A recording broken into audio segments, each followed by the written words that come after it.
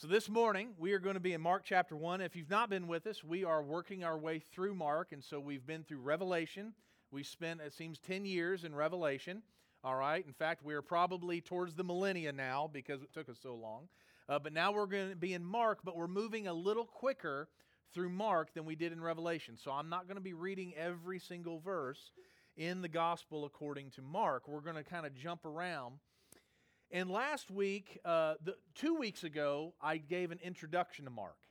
And in that introduction, I told you that Mark was likely the very first of the Gospels written and one of the earlier New Testament books written. In addition, as Mark was writing sort of fast-paced. He was very action-oriented, and he's kind of wanting to get to the point. And so if you can compare Mark to the other Gospels, where the other Gospels sort of flesh a lot of the action out, Mark gets right through it. And that's exemplified as when we look at the temptation of Christ. So when the Spirit drives Jesus, or leads Jesus, I should say, into the wilderness after his baptism to be tempted by Satan, in Matthew we are given this sort of this grandiose story of what happens in the wilderness. In Mark, that's not as important. Now, Mark is not saying what happens in the wilderness is not important. What he's saying is it's not important to what he's trying to do. And what Mark is trying to do in his gospel is to demonstrate, one, the divinity of Jesus as the Son of God. He is also trying to demonstrate the suffering Son of Man. So this suffering servant, that Jesus bore our sins and He bore the wounds that we deserved on our behalf for us. And He suffered in our place. And so that's what He's trying to demonstrate. Now, as I am walking through Mark, I'm trying to select stories or snippets of the gospel that are demonstrating different aspects of Christ, different perspectives of Christ. And so last week we went into the prologue. And so in that prologue, we were introduced to John the Baptist, so Jesus' cousin, who was about 6 months older than Christ, or Jesus Christ. And John's sole purpose in life was to prepare the way for Jesus. That was his one mission. Everything in his life, his very birth, was committed to preparing the way for Jesus Christ. That was everything. And we talked about last week what a heavy load or a heavy burden that might have been if it wasn't for the Lord. That his soul, think about that. Your entire job is to prepare the way for Jesus. That's quite a mission. That's quite a commission that God had given John the Baptist. And then we see where John the Baptist baptizes Jesus, inaugurating Jesus' ministry. Then Jesus is led out into the wilderness in order to be tempted by Satan, to demonstrate that Jesus has the same temptations, has been exposed to the same trials that we are exposed to. Yet Jesus succeeds where we most often fail. And then the angels ministered to him, and then he leaves the wilderness and begins his ministry. And we see in chapter 1, verse 14 and 15, it says, "Now after John was arrested, Jesus came into Galilee proclaiming the gospel of God." So John was arrested for really riling people up, all right? He was causing a commotion, or at least that's what it seemed to the authorities. So they arrested him, and as you all know, John is going to be murdered, all right? He's going to be killed. He's going to be decapitated. His head is going to be delivered on a silver platter, okay? That's where we get that phrase. And so John is killed for the gospel, but then Jesus comes into Galilee proclaiming this: "The time is fulfilled, the kingdom of God is at hand, repent and believe in the gospel." And I argued a couple Sundays ago that is the main point, or the main thing that Christ is trying to get across to all those who would hear. The kingdom of God is now present. It is now here. It has already arrived in my inauguration, in my incarnation, and the beginning of my ministry. The kingdom of God is at hand. Now, I didn't have this in my sermon today, but I think it bears out that I should just briefly address this idea of the kingdom of God. Some of you all, if you've been in churches for a length of time, you might have heard a preacher say that the kingdom of God is both already and not yet. That phrase, the already and the not yet, which seems like a really odd phrase to use. But that's how theologians describe the kingdom of God. And what that means is, with the incarnation of Christ, with the inauguration of Jesus, the kingdom of God is now in our midst. We are in the midst of the kingdom of God. The kingdom of God is here. But it's also not yet, meaning that it is not yet complete. All right? History has not been consummated yet. And that happens with the second coming of Christ. So the coming of Christ, the first coming of Christ, inaugurates the kingdom of heaven. The second coming of Christ completely fulfills the arrival of the kingdom of heaven. And that's what we see with the kingdom of God. And so when Jesus arrives, He says, the kingdom of God is here. Repent and believe. And we talked a couple weeks ago how that belief or that repentance is not necessarily repentance from individual sins. Oh, I cussed when I stubbed my toe. I will therefore repent. Or I had angry, murderous thoughts towards my boss. I better repent, right? I cheered for Louisville. I better sorry, Toya. I'm sorry. Okay, but you get where we're going there. Okay, that it's not necessarily repentance from individual sins. While it is that, it is primarily repentance of unbelief. That is the great repentance that we are repenting from. We are turning from unbelief into belief in Jesus Christ. And that's where we land today. And so Jesus begins His ministry. He calls some of His disciples to Himself, all right? I will make you fishers of men, right? So they're out there casting nets, doing a day's work. And He says, come follow me. I will make you fishers of men. And what do? They do not dilly-dally around. They don't sit there and contemplate it. They don't say, well, I tell you what, give me a week so I can weigh my options. They drop their nets, and immediately, Mark says, they follow Him. They follow. Would it be that we would have that kind of faith? That's exactly right, Tinsley. To drop our nets and follow Christ. Would it be that we would have the kind of faith that when Christ calls us, that we would drop whatever we're doing and follow Jesus? Remember, dropping those nets was not like giving up a hobby. It isn't like just getting rid of like some activity that they were dropping their nets in the sense that we are forfeiting our livelihood in order to commit ourselves to a life of service for Jesus Christ. Far too often, we find ourselves, when called upon by our Savior, to reject the world or to cease an activity in our life for His work, that we come into some sort of like negotiation with Jesus, right?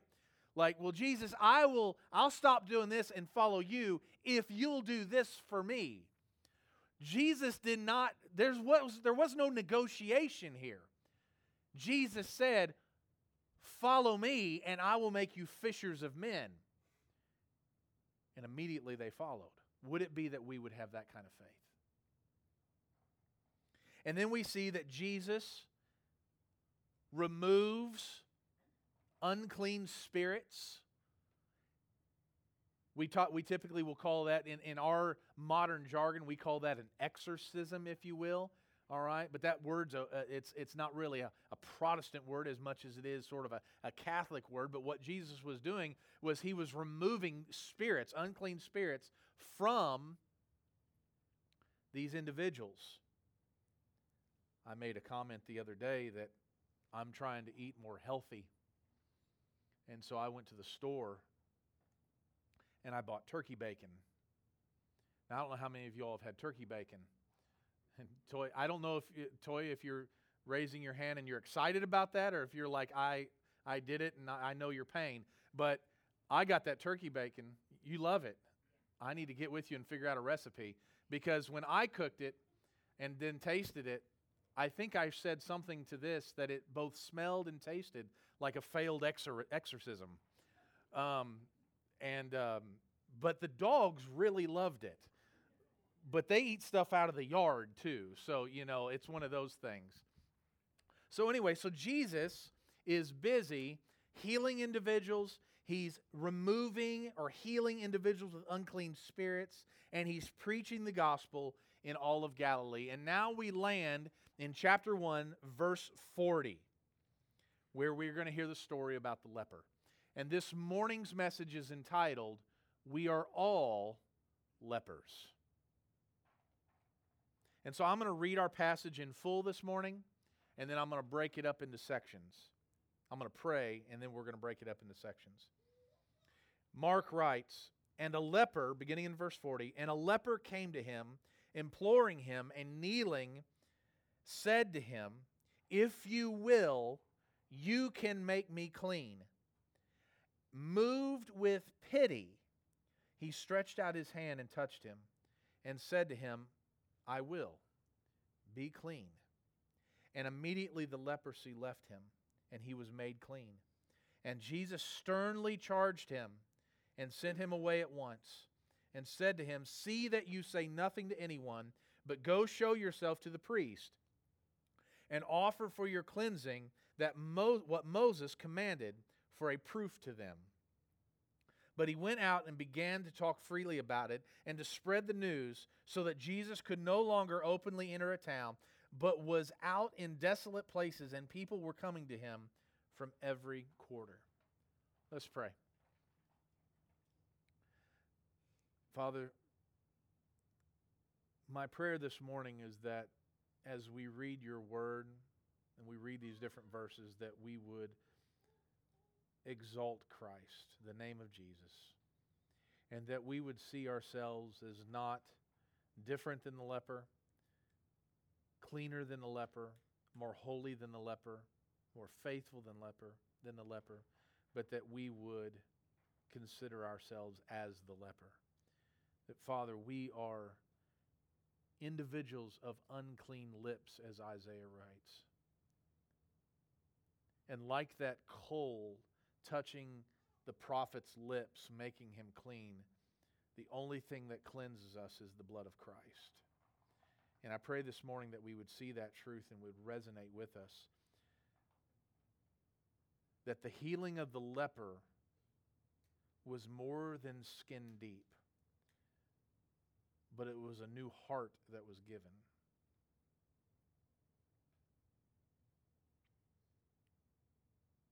Lord, we love you, and it's in Christ's name we pray. Amen.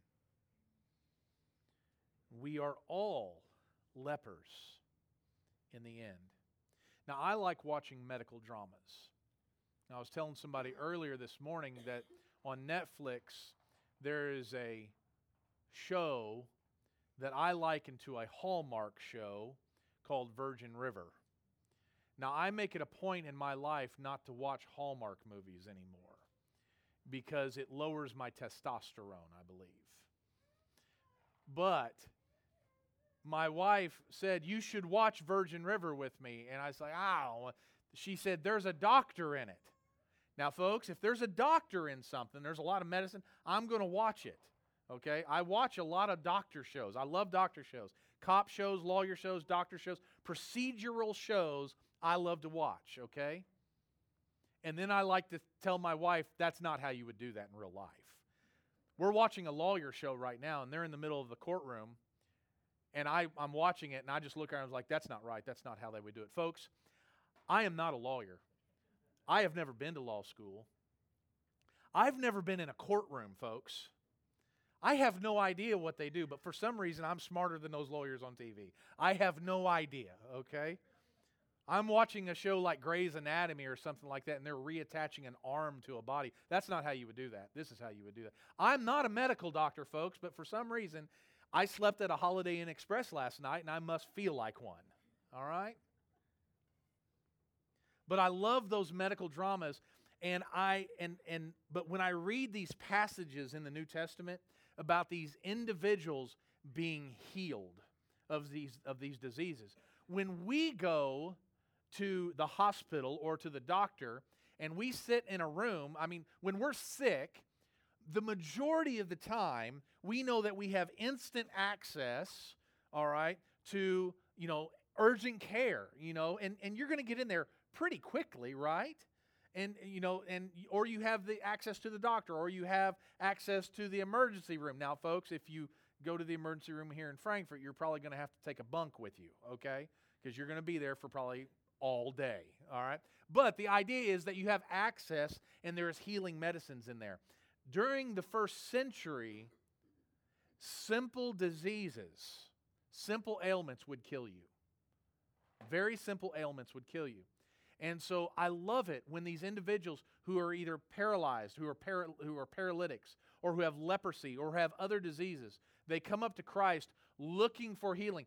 These are diseases that no one else is going to be. They're not able to get them cured any other way. But they know that they can go to Christ and just say, "Will you make me clean? Will you heal me?" Because they know that Jesus, just by the simple touch, can heal. Folks, He doesn't even have to touch you to heal you, but I find it impressive that He does touch, and we're going to talk about that. We are all lepers. So let's look at this first passage here. Let's look at the mercy of Christ, verses 40 through 42. And a leper came to Him, imploring Him, and kneeling, said to Him, "If you will, you can make me clean." Now, right there, I just want to point out a couple things. First of all, it says leper, and he very well may have had leprosy. And leprosy was a horrible disease. It made you an outcast in society. Now, I will say this, that some individuals would have this vision of leprosy and these other skin, these dermatitises and other skin conditions that made you, that almost like they had to kind of go live off by themselves completely. That's not really what was going on in that society. They were able to live with individuals, but they weren't able to worship. They were able to go to synagogues, but they weren't able to go to temple, and they weren't able to go inside of like Jerusalem and other cities that had been walled off from sort of like the ancient lands around them, right? So they weren't able to convene or to congregate with people in business. So oftentimes they were poor, they didn't have jobs, all of these sorts of things. So when it says leprosy here, he could have been a leper, or he could have had just a very dramatic skin condition. So oftentimes leprosy, when it says leprosy, it would have been a disease like leprosy. But he comes to Jesus imploring Him. I love that word there used. He's begging Christ. And he says this, kneeling, "If you will, you can make me clean." He doesn't say, "Jesus, can you clean me?" He doesn't say, "Can you heal me?" He says, "If you will, if you desire to, you can make me clean." He does not question the power of Christ. All he does is question whether or not Jesus wills to make him clean. That right there demonstrates the faith of that man who has leprosy, knowing that this Jesus has the power to heal any disease, anything cumbersome. This man can take it away. Jesus, early on, we're in the first chapter of Mark. Now, we're moving pretty quick through Mark, but in the first chapter of Mark, he has already demonstrated that he is unlike any man who has come before him. He is not, some people say, well, he's a prophet. He is a teacher. He's a good man. All of those sorts of things, folks. Yes, he is all of those things. But he's so much more. I want you to notice one other thing here. It says, and kneeling said to him, if you will, can you make me clean? He doesn't say, can you heal me?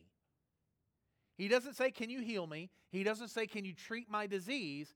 He says, can you make me clean? Leprosy was more than just a disease that you needed to be healed from. It was an indication that you were unclean from a religious practice, from a religious standpoint. So they weren't able to go to the temple because not only was he not healed, he was unclean. He was there was something that he needed to be cleansed from. Folks, that's a supernatural thing that's taking place there. He recognized that he needed more than just healing, a deeper healing. He needed to be cleansed of his sin. It says in verse 41, moved with pity, he stretched out his hand and touched him and said to him, I will. Be clean. Be clean. That's all he did. He didn't come up with a bunch of medicinal things. He didn't start getting roots and leaves and stuff and grind them up and make some sort. He wasn't a medicine man. All that needed to happen was Christ to say, I will. Be clean. That's it. Now, early on it says he had pity on him. That's where I get this phrase, the mercy of Christ. Now, in some versions, it says that Christ was indignant, all right, that there was some anger there is what it implies. That is likely not the right translation to that, okay?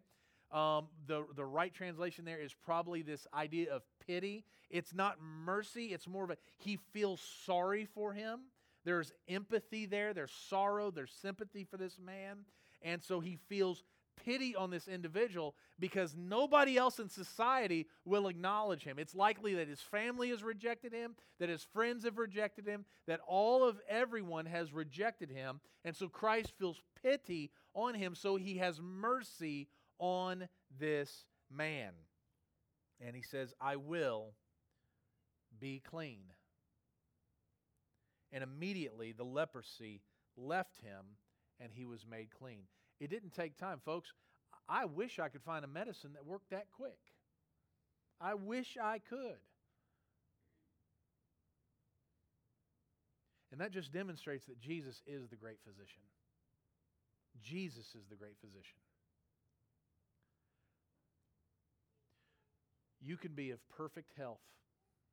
We could be of perfect health, not a blemish on the skin. Estee Lauder will want to take your picture and post it in Macy's or wherever they sell Estee Lauder or Clinique. And I'm going to stop there naming perfumes and makeups because I don't want to lose my man card today. But you get the idea, all right? Perfect skin, perfect hair, perfect health. Your blood pressure is that perfect number. Your BMI is that perfect number. All of that kind of stuff, perfect health, and you could still be dead. Because we need more than skin-deep treatment for what ails us. See, we are all lepers, and I don't mean skin conditions. I mean we are all unclean if it's not for Christ. And we say, Jesus, will you make us clean? We know you can make us clean. Will you do it? And Jesus says, I will. Be clean. It reminds me of in Luke when he's on the cross on Golgotha and the two criminals are on either side. And the one criminal looks at him. The other one's mocking him. And this other criminal looks at him and says, remember me, Jesus, when you enter your kingdom. And Jesus says, today you will be with me in paradise. No ceremony, no ritual, not even a baptism, folks. Jesus says, today you will be with me in paradise. Who has that type of power? We're going to talk about that in a week or two. Who has the power, the authority to do what Jesus is doing? Well, no one except for Christ. And it's because of who He is. He is the Messiah. Let's continue. Let's look at verse 43. We're going to look at the command of Jesus here. Verse 43, it says, "And Jesus sternly charged him and sent him away at once, and said to him, See that you say nothing to anyone, but go show yourself to the priest and offer for your cleansing what Moses commanded for a proof to them." Now, what does that mean here? Let's talk about the second half of this passage, because that's a lot easier to interpret than the first half. When Jesus says, "Go show yourself to the priest and offer for your cleansing what Moses commanded for a proof of them," that ties all the way back to Leviticus. So Leviticus chapter 14, there's an entire chapter there, verses, I believe, 2 through 31, that talks about what you are to do when you are a leper or you have this kind of skin condition, what you are to do to be cleansed so that you might then be able to worship with the congregation again. It's a pretty lengthy passage. I could read that to you all, but honestly, it's pretty cumbersome. There's different things going on, and it depends on whether or not you are rich or whether you are poor, okay?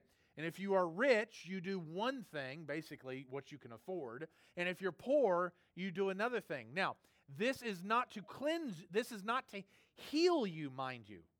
This is to cleanse you, okay? So what this is individuals who were healed of their disease would then come to be cleansed by offering what Moses in Leviticus said to offer. And so it's a variety of things that were happening there. Now, why do I want to bring that up? We know that in the New Testament that Jesus is the fulfiller of the law, that Jesus fulfills the law, but this is not to say that Jesus rejects the law. He's not rejecting the law. He's not saying there's no place for the law. He's saying, I fulfill the law. But even during this early part of his ministry, Jesus still wants to abide by the customs and the traditions of the Jewish faith. And he says, if you want to go into the temple, then you need to do what Moses said you should do in Leviticus. Go and do that. And it says here, offer for your cleansing what Moses commanded for a proof to them. Now, what is the proof? The proof is that they've already been cleansed. He's already been cleansed. Now, he's going to bring the offering, but he's already been cleansed of this disease. He has already done what the priest could not do because Jesus is the true high priest. Jesus is the true high priest. So we see here in the first part of this that Jesus is healer. In the second part, we see that Jesus is sort of taking the role of this high priest, that he's doing the cleansing. He's saying, offer this proof that you have been cleansed. And if you want to look at that, you can look in Leviticus chapter 14, verses 2 through 31. But what I want to go back and look at is when Jesus sternly charges him and sends him away at once. So he sends him away at once. So he says, go away. And then he says, see that you say nothing to anyone. Now that's an odd statement. Now let's compare this to our culture. Okay? Let's compare this to our culture. In our culture, I'm just going to bank on this, that if one of us were to look at someone with a disease and we said, you are healed. Let's just imagine ourselves, okay? Thump them on the forehead, they fall backwards, shake a little bit, and now they're healed, okay? Y'all know where I'm going with that, okay? And let's say they are genuinely healed of that disease. What's going to happen? In our culture, we don't say, now don't you go tell anybody. I did this in private so no one would see. Don't go tell anybody. No. We would say, okay, I need you to go to the Herald Leader. and the Courier-Journal and the State-Journal, even though they're going to get it wrong, but go ahead, okay? And I want you to put out an ad saying that Dr. Christopher Grimes just healed you. I want you to throw a party. I like German chocolate cake. And we're going to celebrate this thing of what I have done. I have healed you. Let everybody know we're throwing a party. I want my name in lights. That's not what Christ does here. He says, don't tell anybody. Now, why is that? It was not time yet. It wasn't time for that. Jesus was not healing individuals in order to gain a mass reception for himself. That wasn't the point. In fact, Jesus says, don't tell everybody, because what if you tell individuals, what's going to end up happening is that I'm going to have to go hide away so that I can continue to minister to my disciples. See, that's something that we miss. In the 3 years that Jesus is doing his ministry, yes, he heals individuals. Yes, he cleanses individuals of unclean spirits. He raises people from the dead. He does all of these things, all right? But his primary ministry in his 3 years on earth was not the healing. It was not the cleaning of unclean spirits. It was the discipling of those 12 men that were then going to go thereafter. And if he's got crowds and crowds of people gathered around him at all times trying to get their hands on his robe, he's not going to have the time to be able to multiply the ministry through these 12 men. And so he says, don't do it. My time is not yet come yet. And he sternly charges him. Now here's what's funny. This is not the first time Jesus does this. He does it multiple times. Early in his ministry, don't tell anybody yet. Don't tell anybody yet. So let's go ahead and look at the response. Verse 45. But he went out and began to talk freely. He is cleansed. He gets clean. And Jesus says, don't go do this one thing. And what is the first thing he does? He goes and tells everybody. He went out and began to talk freely about it. I mean, he's telling everybody. You stand in line. You stand in line at the fast food restaurant, Walmart, something like that. I was going to say you're waiting for a cashier to ring your things out, but you're your own cashier now. All right, but you're sitting in line. And have you ever had that one thing you're excited about something, you just want to tell somebody, so you strike up conversation with somebody just so you can tell them,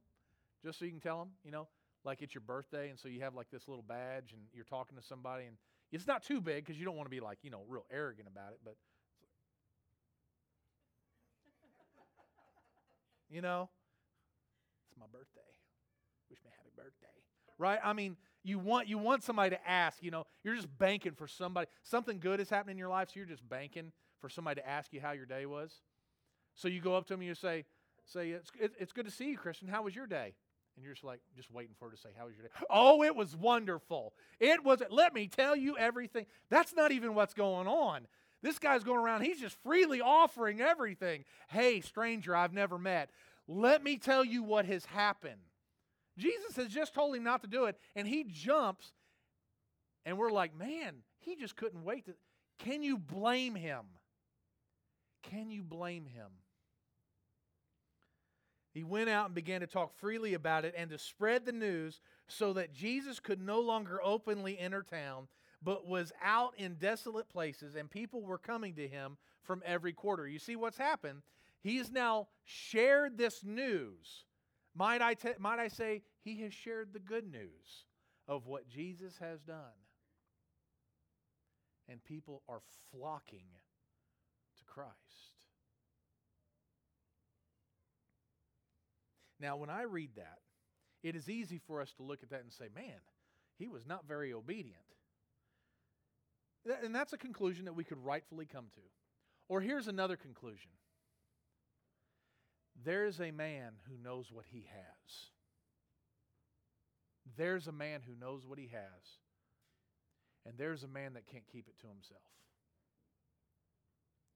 And that's my concern with Christians today. Christians today, I don't know that they truly know what they have. I don't know that Christians today, especially Christians in the United States, okay? I'm going to say in the United States, where we have everything that we could possibly want at our fingertips. At our fingertips. We have everything that we want. And I don't think Christians today truly know what we have in Christ and how valuable that is. Remember when it talks about what the kingdom of God is like? It's like a treasure buried in a field. And that treasure is so valuable that you sell everything that you have in order to buy that field just so you can get that treasure. It's that valuable. I don't believe Christians realize what they actually have. And I say in the United States because we have everything at our fingertips. Sometimes I believe wealth and riches, and you may say, I'm not wealthy. Folks, you are wealthy. There's not a person in this room that is not wealthy compared to the rest of the world. We have everything at our fingertips. There's some aggravation right now. You'll see it with some legislators that we have this daylight saving time. There's no S on the end. It's like Kroger, not Kroger's mom. Anyway, okay. So it's daylight saving time, and there are some individuals that want to get rid of that and just have this standard time throughout the year. Maybe you are one of those, and I completely understand. You kind of, especially on days like this morning, okay, when it feels like we're getting up an hour early. I like it. I was telling my wife this morning, I like it. And it's not because of the practicality of it. It's because it reminds me that we weren't always a technological society. It reminds me that there was a time where men and women got up at the crack of dawn to go out and to feed the cattle, to get milk, to work the fields, that we were an agrarian society. And it reminds me still that even today, with everything at our fingertips, that there are still men and women that are doing that. And so it's just a reminder of where we've come from and really where we still are, even if we neglect that. Now, why do I bring that up? It's this, is that we neglect the power of the gospel in our own lives. And I think it's because we have all this other stuff around us distracting us from that. I wish that we had the same, just a little bit of the enthusiasm that this man had for what Christ had done for him. Look at me. I was a leper. I was unclean. And this man, he healed me with a word.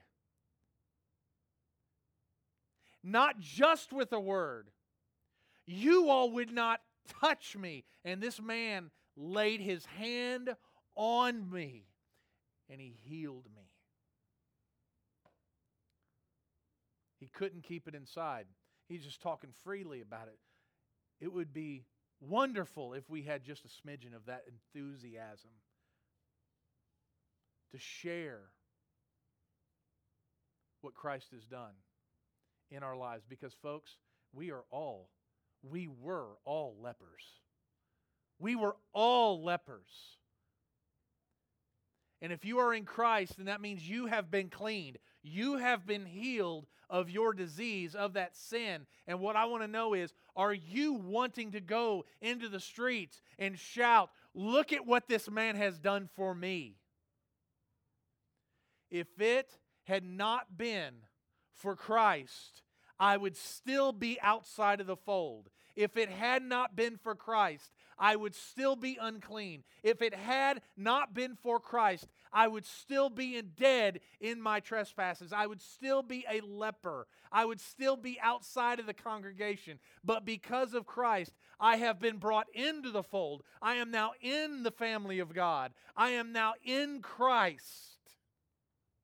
He has made me clean.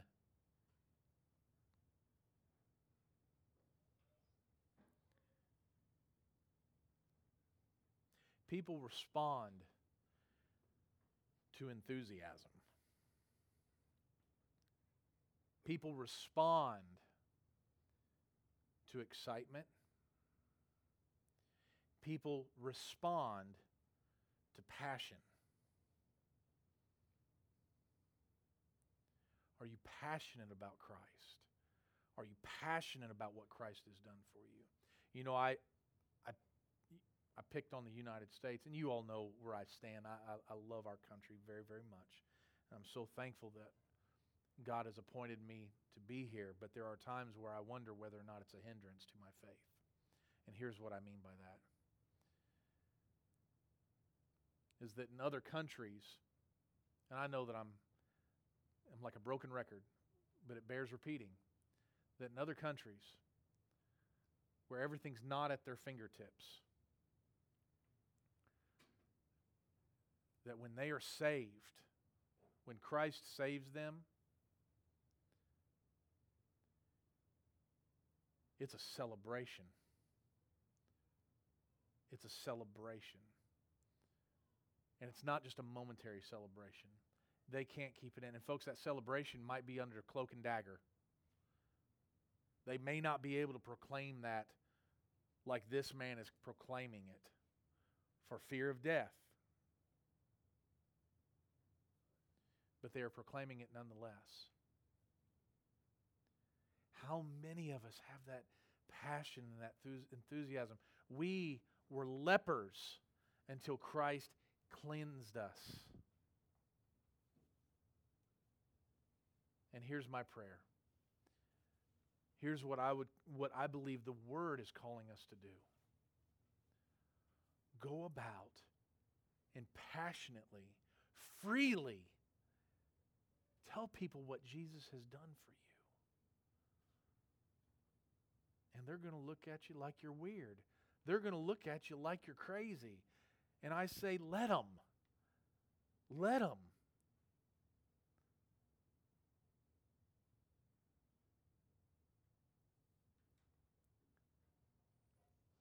It is my prayer that that's exactly what we would do, is that we would be heralds of the good news of Jesus Christ, letting individuals know that we were lost, but now we're found. We were blind, but now we see. We were lepers, but now we are cleansed. And it's all because of Christ. Let's pray. Father,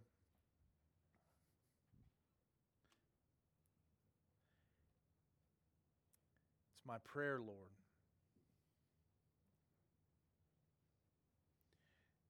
that we would all be as energized about talking about Christ and about what He has done for us as we are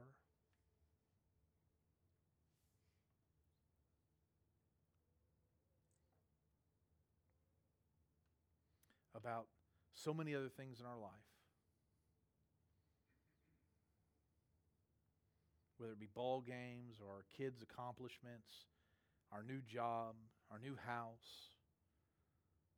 We want to talk about all those things. Father, I pray that we would be at least as enthusiastic about Jesus and the good news as we are about that.